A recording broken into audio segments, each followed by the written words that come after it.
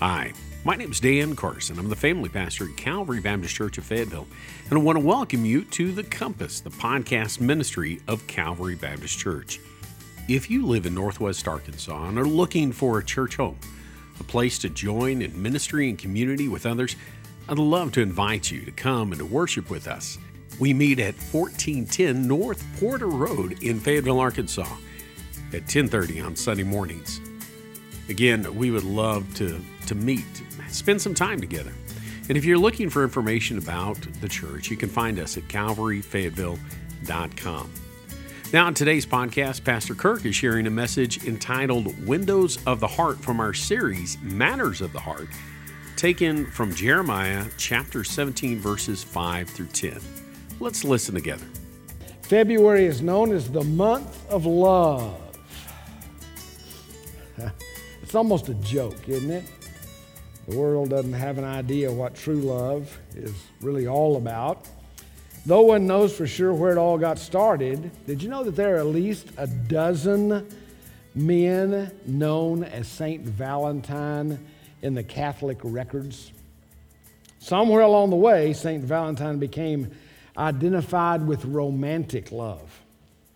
Hence our month of love and Valentine's Day, which, by the way, men, is tomorrow. Don't forget. Remember, the average person spends over $200 for their Valentine. Don't use your tithe and offerings for that, but be sure you get something for your very special one. Well, in recognition of the month of love, we're in a series of messages entitled Matters of the Heart. And the message I want to share with you today is entitled Windows of the Heart. Did you know your heart has some windows?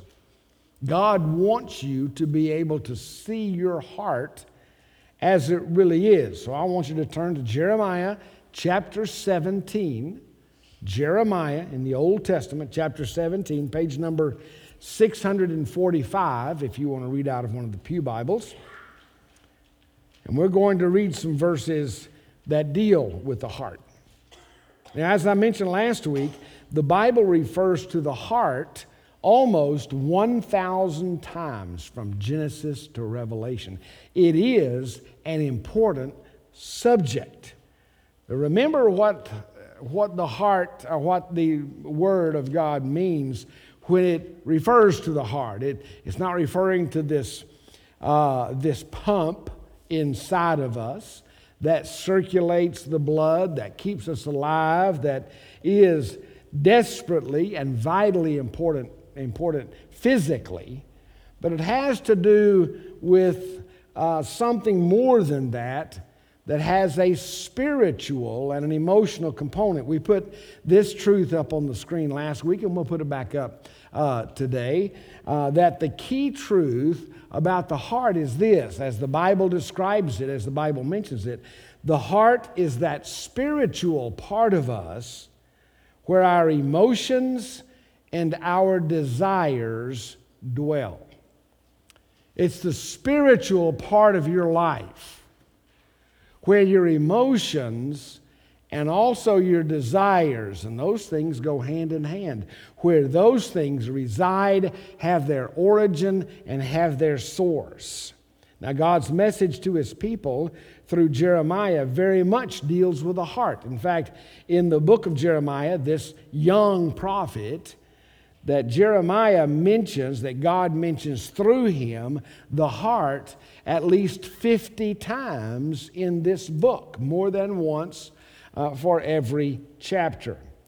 Now, before we read our text, I want you to hear these words from the beginning of the book of Jeremiah. You don't have to turn over there, but this is what the Lord said to Jeremiah in chapter 1, verse 5, that initiates and begins his prophetic ministry. The Lord said, Jeremiah, before I formed you, before you were even caused to be birthed and that you breathed, before I formed you in the womb, I knew you. And before you were born, I consecrated you. I appointed you a prophet to the nations. Jeremiah, even before you were conceived, in eternity past, Jeremiah, I formed you, I knew you, I consecrated you, and I appointed you. 4 things about his life. Now, can I say this? If you are a born-again believer, the same 4 things are true about you. Even before you existed, God had formed you in His mind. He knew you as His own. He consecrated you, and He appointed you as His servant in this world. Now, in the very next chapter, Jeremiah chapter 2, when the Lord is beginning to give Jeremiah his very first message to speak to Israel, this is what the message was. The Lord says to Israel, I remember the devotion of your youth, your love as a bride, how you followed me in the wilderness in a land not sown. Israel was holy to the Lord, the firstfruits of His harvest. What he's describing is how God had separated Israel for His own. And specifically, he is talking about how He brought Israel out of Egyptian bondage and how Israel was married to Him, how Israel followed Him in their early days. He said, I remember the devotion of your youth. I remember your love as a bride, how you followed me into the wilderness in a land not sown. You were holy to me. You were the first fruits of my harvest. Now, needless to say, that's a blessed relationship, is it not? It's a very special, a glorious position of privilege. But we know Israel did not stay true to those, to that devotion, to that love, to that obedience to the Lord. For you see, over the next 900 years, actually more than 900 years, there was great decline in the nation of Israel. And some 900 plus years after the Lord said that about these people and called them out, we have Jeremiah speaking to them as a prophet about 20 years of age. No wonder they didn't listen to him. He was just a young college-age whippersnapper, right? I want to suggest to you that only someone that's been called of God and lived those days as a young, ignored to a great degree whippersnapper, you don't know what that feels like. But that's Jeremiah's calling. And this first message through Jeremiah, God is calling to remembrance of the faithfulness of these people. And this Jeremiah, known as the weeping prophet in Scripture. Why? Because his tears and his emotions show through and are expressed in his messages to God's people. He suffered greatly for the Word of God. So then we come to chapter 17, and Israel is in great decline. Already Israel, the 10 tribes of the north, have fallen. And now we have Judah hanging on just by her toenails and fingernails, so to speak. They're about to be overrun. They're about to be carried away. And Jeremiah's message, God speaking through him, is one of seeking to call the people back to God. And we have this in chapter 17. Follow along in your Bibles, and I hope you'll keep your Bibles open today. You need to read these words for yourself. That's why we don't typically put very many verses on the screen. You need to know your way around your Bible. And every service, there ought to be the sound of pages of Scripture turning as you read these words for yourself from God's Word. In Jeremiah 17, the Lord contrasts the person who turns away from God with the person who trusts in the Lord. We begin with verse 5. Thus says the Lord, Cursed is the man who trusts in man and makes flesh his strength, whose heart turns away from the Lord. He is like a shrub in the desert, and shall not see any good come. He shall dwell in the parched places of the wilderness, in an uninhabited salt land. Now let's pause for just a minute and notice the descriptive language here.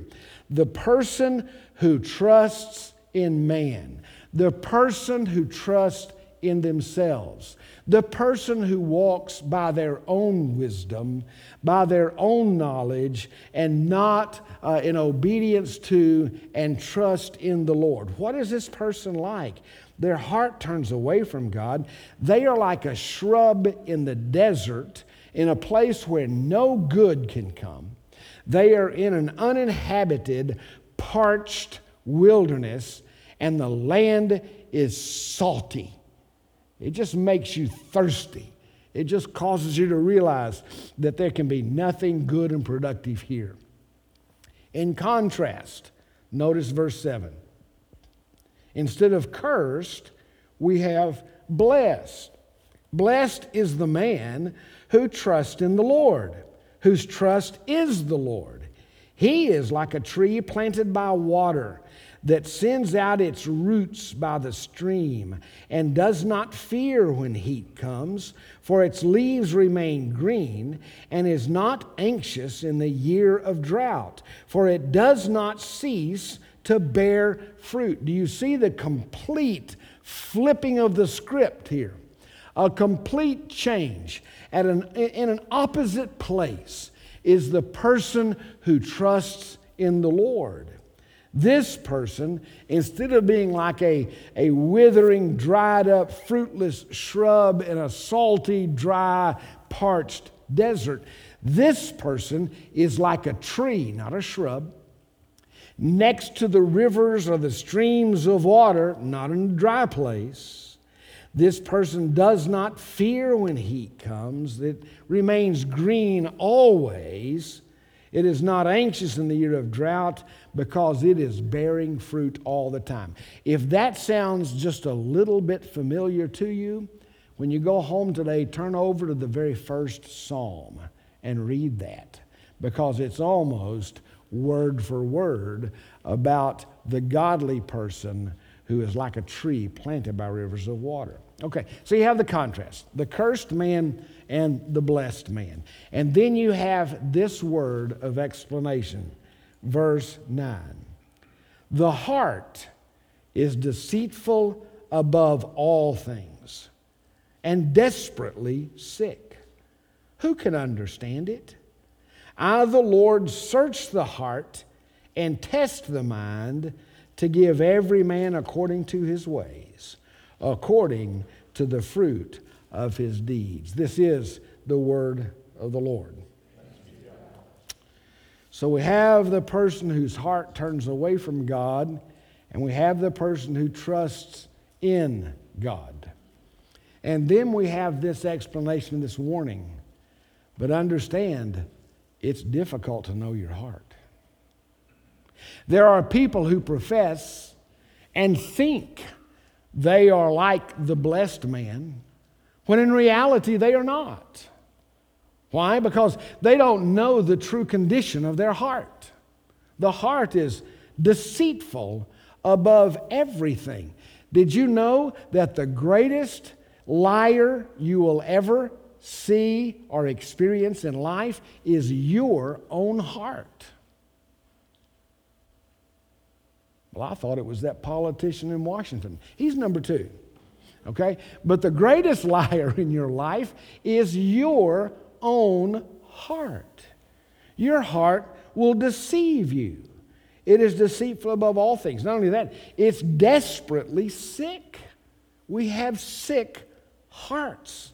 And how can we understand the true condition of our hearts? Well, thankfully, we have a Lord who searches the heart and who tests the mind, and he gives every man according to his ways, according to the fruit of his deeds. So when God says through Jeremiah that our hearts are deceitful above all things, desperately sick and unknowable, it means that we are in a mess. And since our hearts are that spiritual part of us where emotions and desires dwell, well, happy Valentine's Day. Happy Valentine's Day. Well, here's the good news. Not only does God search the hearts and He tests our minds, but the person who has been born again, truly born again, the person who has trusted Jesus as Savior, His finished work on the cross, whereby He took your sins and mine on His own body, and He carried our sins, and He died. He experienced the wrath of the Father, and He experienced a very literal death, dying in our place. And since we have been called by His Spirit and have trusted in Him as the only source of our righteousness, of our salvation, of our hope of heaven, that when that happened, that our heart was made new. Jesus moved in. It's what the book of Ezekiel says in chapter 36 and verse 26 when he says, "And I will give you a new heart. I will give you a new spirit. I will put that within you. I will remove the heart of stone from your flesh, and I will give you a heart of flesh, sensitive to the Spirit." So our hard, lying, deceitful hearts have been transplanted with the presence of God. Now that doesn't mean that our hearts still cannot deceive us, but it does mean we have an aid and an assistance to be able to see the true condition of our hearts, okay? To sense the presence of God. So I want to say to you that there are some windows. Your heart has some windows. Just like you can go to Washington Regional or a Mercy Hospital and they can run tests on your heart and they can do that little, up and down thing and tell you different things about your heart. Understand that God in His Word gives us some tests for our hearts. He gives us some windows where we can see it. There used to be an old gospel song going back, at least 50 years that asked the question, how about your heart? Is it right with God? That's the thing that counts today.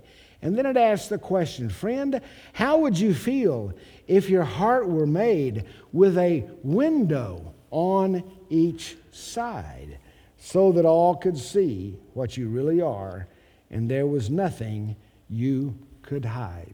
Anybody remember that old song? Well, very few, if any of us, because it's an old song, right?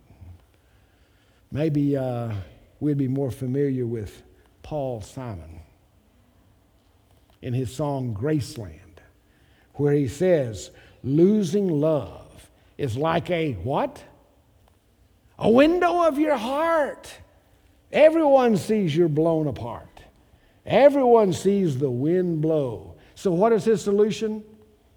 I'm going to Graceland. Memphis, Tennessee, Graceland.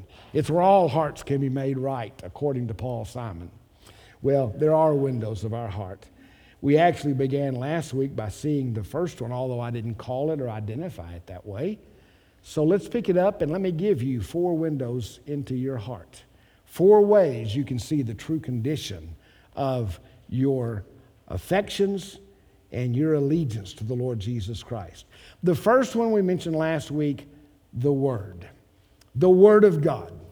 The Word of God itself is a window to our hearts. In what way? If you remember, we read the text from Mark chapter 4 about 4 types of soil. You remember Jesus taught that parable saying when it comes to the Word of God, there are 4 kinds of soil. The sower goes out and he scatters the seed. And the seed of God's Word, as it is taught, as it is read, as it is preached every Sunday in gospel preaching and believing churches, the seed of God's Word falls on 4 different kinds of soil, 4 different kinds of hearts. There are hard hearts where the seed just bounces off. Satan comes like the birds and eats it and snatches it and carries it away. It doesn't do anything in some people's lives. And then there are shallow hearts. This is called the rocky soil. It's where the soil is very shallow on top of the bedrock. And very quickly, because it warms quickly in the spring, this soil receives the Word very, very quickly and very joyfully. But just as soon as hardships come, persecution comes, difficulty comes, the heat gets turned up on a Christian life or on this person that has embraced the Word begins to fail. It shrivels, it dries up, it doesn't have a depth of soil. This person who made a profession is not truly saved at all because they fall away. And then there is the crowded heart. This is where the weeds grow up and they choke out the growth of the true result of the seeds. So the seeds never really get a chance. They get choked out by what he calls the cares of the world, the deceitfulness of riches, the different things of life that crowd out the truth of God. This might be your hobbies. It might be your work. It might be your family life. It might be your love for sports. Some people are more excited today about the Super Bowl than they are that which will affect their eternal souls. It's just the truth. So whatever crowds out the Word in your life, the seed doesn't take root. Then there's the good soil, and only 1 out of 4 produces a harvest, okay? So how you receive the Word tells you about your heart. It's a window into your soul. So I ask you, how are you doing? Are you spending time with the Word on a regular basis? Is the Word shaping you? Or is the Word crowded out? Or is it just bouncing off a hard soul, a hard heart? How you receive the Word tells you about the conditions of your heart. It is a window into your soul. But then we have another one. Out of that, what really grows out of that idea of the good soil is the idea of our walk. Not only the Word, but our walk. The Bible refers to the Christian life, especially in the New Testament, as our walk. It also said in that first psalm that I referred to a while ago that there is a walk, that the Christian, that the godly man, the godly person walks in a certain way. Now understand this key truth that we're going to put on the screen. You are not truly receiving the Word like good soil unless you are walking in the Word. You're not truly receiving the Word of God. You may respect the Word of God. You may respect the preaching and the teaching of the Word of God. But if it isn't causing your life to change, even if you have a daily, quote, quiet time that you receive the Word and write down some good thoughts every single day, if it is not modifying your life, if it is not changing your life, if it is not impacting the way that you walk in this world, understand you are not good soil. You are not truly receiving the Word of God. Are you familiar with Psalm 119? It's the longest division in all of the Bible. Now, it's not Psalms are not divided into chapters like other books, Old and New Testament. They're divided into individual psalms, individual hymns, so to speak. The collection of Psalms, all 150, they are the Jewish hymn book. It's the word that they sang. And the longest of all is Psalm 119.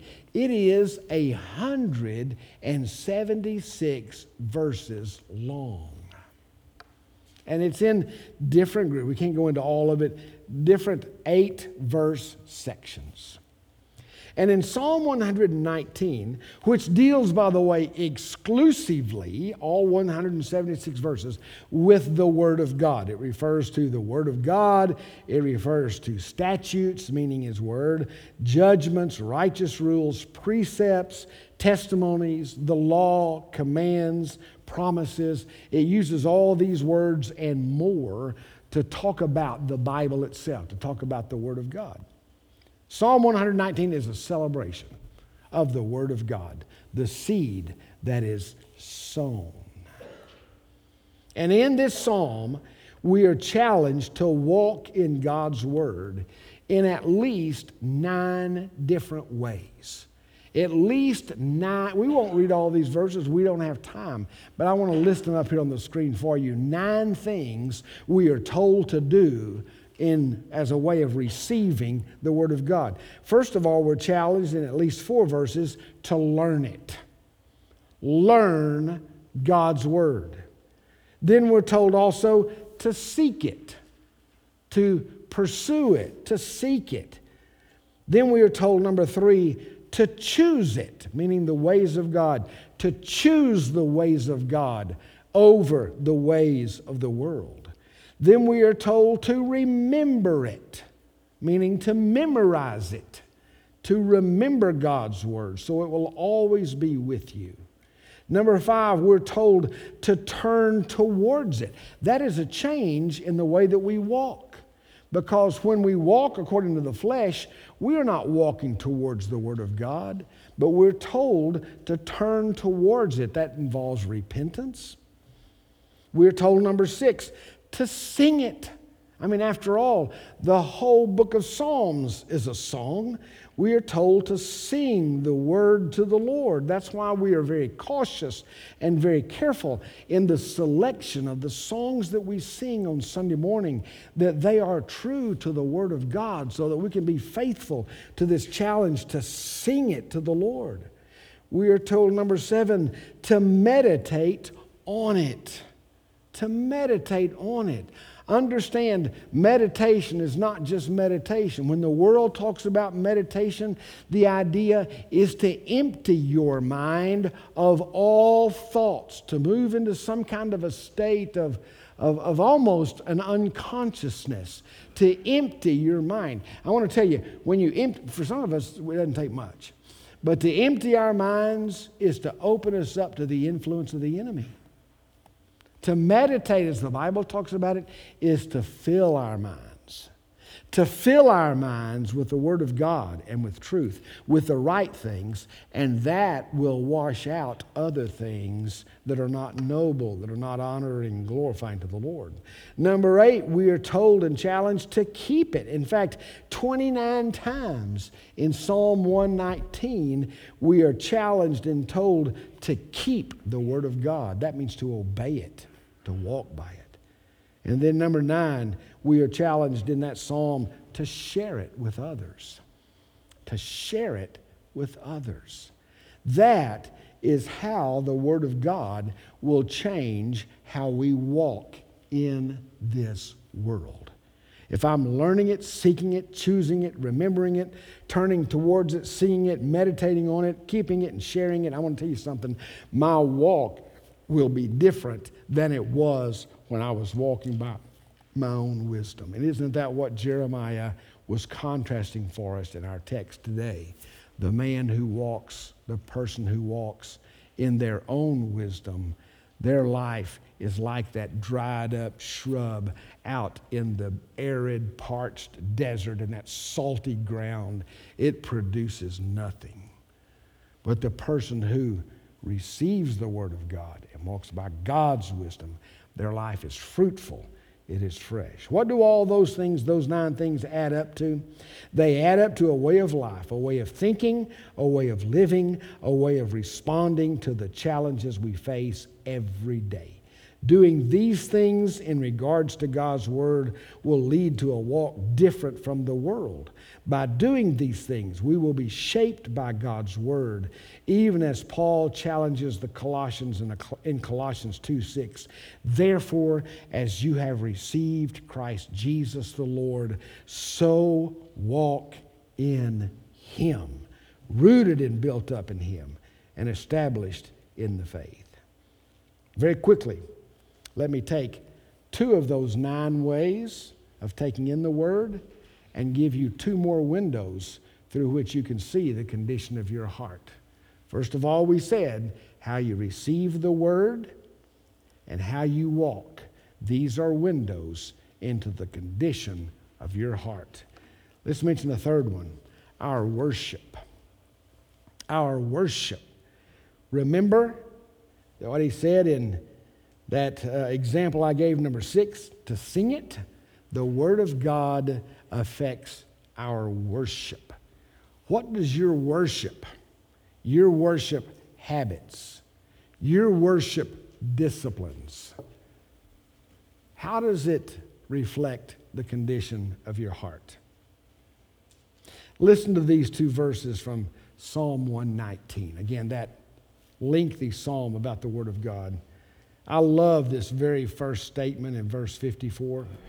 Your statutes, your word, your statutes have been my songs in the house of my sojourning.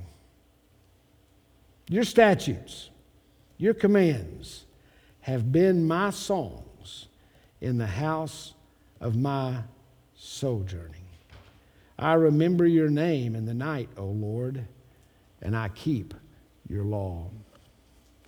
If you were to select a song that would be the song of your life, sometimes we talk about this just in ways of getting to know people, in ways of getting to know what they think about themselves or how they think about themselves.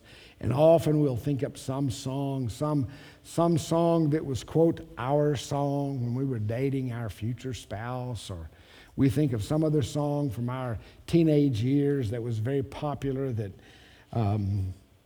mine was American Pie by Don McLean, because I never could figure out what that was all about. That's kind of what my life was like.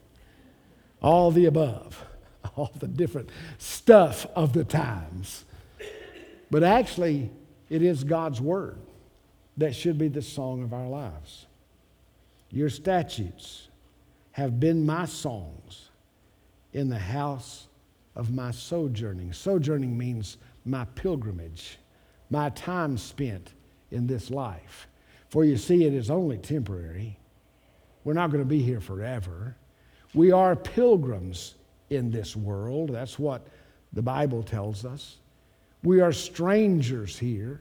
We are not to embrace the ways and the things of the world too closely. We're not to love the things of the world too much. There's going to come a day God will call us out of this world, and if we're Christians, He'll call us home. And we should not be like Lot's wife, turning around to long for what is lost, because what is lost should never have meant that much to us in this life. We are pilgrims. We are sojourning here. And this psalmist, David, said, your commandments, your word, have been the songs that identify my journey in this life. Psalm 119, verse 72 says, my tongue will sing of your word, for all your commandments are right. If you want a New Testament passage, consider Ephesians chapter 5. You'll find probably at the top of that chapter the words, how we should walk in the Lord. Verses 18 through 21 says this, and do not get drunk with wine, for that is debauchery, but be filled with the Spirit. What will that lead to? It'll lead to a different walk, and it'll lead to a worship. Addressing one another in psalms and hymns and spiritual songs, singing and making melody to the Lord with your heart, giving thanks always and for everything to God the Father in the name of our Lord Jesus Christ, submitting to one another out of reverence for Christ. It's very interesting, that last phrase, submitting to one another out of reverence for Christ, follows right on the heels of singing, making melody in your hearts, of your talking about your worship and giving thanks and what it means. Listen to me now and listen good. Now, I realize I'm preaching to the choir here for the most part. Private worship ought to be a regular part of our lives. Private, personal worship, or even family worship. But it is no substitute for corporate worship. Brother David prayed a moment ago about this being the most important hour of the week for Christians, times of corporate worship. God calls us to this. If we want to be obedient to the Lord, if we want to be changed by God, if we want to show ourselves to be the people of God, and if we are not some way providentially hindered, it is among God's people where we sing and make melody, spiritual songs out of our hearts, giving thanks always, and submitting to one another. You have to be in the group of one another's to do that one another as well as all the other one another's. Dear friends, your worship is a window to your heart. Through your worship, your faithfulness to God's house, to the community of faith, the people of God, your generous lifestyle, your God-focused thought life, your thankfulness, through these things you reflect the condition of your heart. Let me close by mentioning one more. The Word is a window to our heart, how you receive it, okay? Your walk, how the Word is impacting your choices and your daily lives. Your worship ought to be informed and directed by the Word of the Lord and the things of God. Your window to your heart as you look in and see your worship. Is worship important to you? It helps you know the condition of your heart. A fourth window is this: our witness. Our witness. And once more we go back to Psalm 119, verse 13. With my lips I declare all the just decrees of your mouth, O Lord. I share your truth in the way that I speak, in the way that I testify. In verse 46 and 47, I will also speak of your testimonies before kings and shall not be put to shame. For I find my delight in your commandments, which I love. Now I want you to turn in your Bibles to Psalm 126. Psalm 126, page number 517 in the Pew Bibles.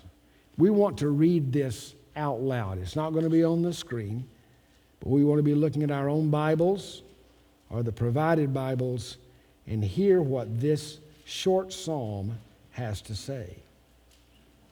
Psalm 126. He's talking about when the Lord restored Israel to the promised land. When he took them out of the bondage of Babylonian captivity and brings them back to the place where God's people were promised. Probably, or very likely, Ezra may have written this psalm. Okay? Listen to what he said. By the way, that thing coming out of bondage and into the land, that is like the same thing as a picture of being saved. Coming out of the bondage of sin and being known as the people of God in the place of God. Read it out loud with me, beginning with verse 1. When the Lord restored the fortunes of Zion, we were like those who dream. Then our mouth was filled with laughter, and our tongue with shouts of joy. Then they said among the nations, the Lord has done great things for them. The Lord has done great things for us. we are glad. Now pause right there for just a moment. Notice their worshipful and joyous worship was a testimony to the world around them. As the world looked on, the world said, "The Lord has done great things for these people." That's the way the world should speak of you and of me, because of the joy and the testimony of our mouths. Now, let's pick up with verse 4. "Restore our fortunes, O Lord, like streams in the Negev. Those who sow in tears shall reap with shouts of joy. He who goes out weeping, bearing the seed for sowing, shall come home with shouts of joy, bringing his sheaves with him." He's talking about the power of the Word of God as we walk, as we worship, as we witness to the things of God to our friends and our relatives in the world, to our neighborhoods, our cities, and the world around us. What's going to happen when God calls us home? Those who sowed in tears and they reap with shouts of joy, they will go forth weeping and bearing the precious seed, and they will come home with shouts of joy, bringing the harvest with us. What is the condition of your heart? The seat of your affections and your emotions and your desires. Are our affections and our desires fixed on the world and the things of the world and all the things promised to us by the enemy out there, when in reality it's all a lie? And our hearts can deceive us, telling us it's important. Or instead, does the Word of God, like good soil, produce a fruitful harvest? In our changed lives, our walk result in worship and witness that blesses the world around us. These are the windows to the true condition of your heart. How is the Word being received? How is your walk being affected and changed and guided? How about your worship with God's people and your witness to the world? These things reflect the true condition of a heart that is not lying, that is not deceiving. Well, there's one more window through which we can see. Actually, there's several others. I'm going to mention one more, but that's going to be next time. Let's pray. Father, thank you that you've not left us to be victims of our enemy, the deceiver, the liar, Satan. Thank you that you've not left us to be deceived by even our own hearts, but that through knowing you, we can know the true condition of our hearts. I pray that we would always be good soil that receives the Word, that our lives, our walk will be changed, that our worship will be enhanced, that our witness will be effective. I pray in Jesus' name. Amen. Our heart's desire is that you grow and understand the direction God has for you in your life. We hope that by listening today, you are one step closer to discovering that for yourself. If you live in Northwest Arkansas and are looking for a church to call your own, we invite you to reach out to us at Calvary as we study and serve together. We meet for worship at 10:30 on Sunday mornings at 1410 North Porter Road in Fayetteville, Arkansas. If you wish to find out more information about Calvary Church or simply contact us, you can do that through our Facebook page or at calvaryfayetteville.com. Until next time, remember that God, His Word, and His people can provide direction for life.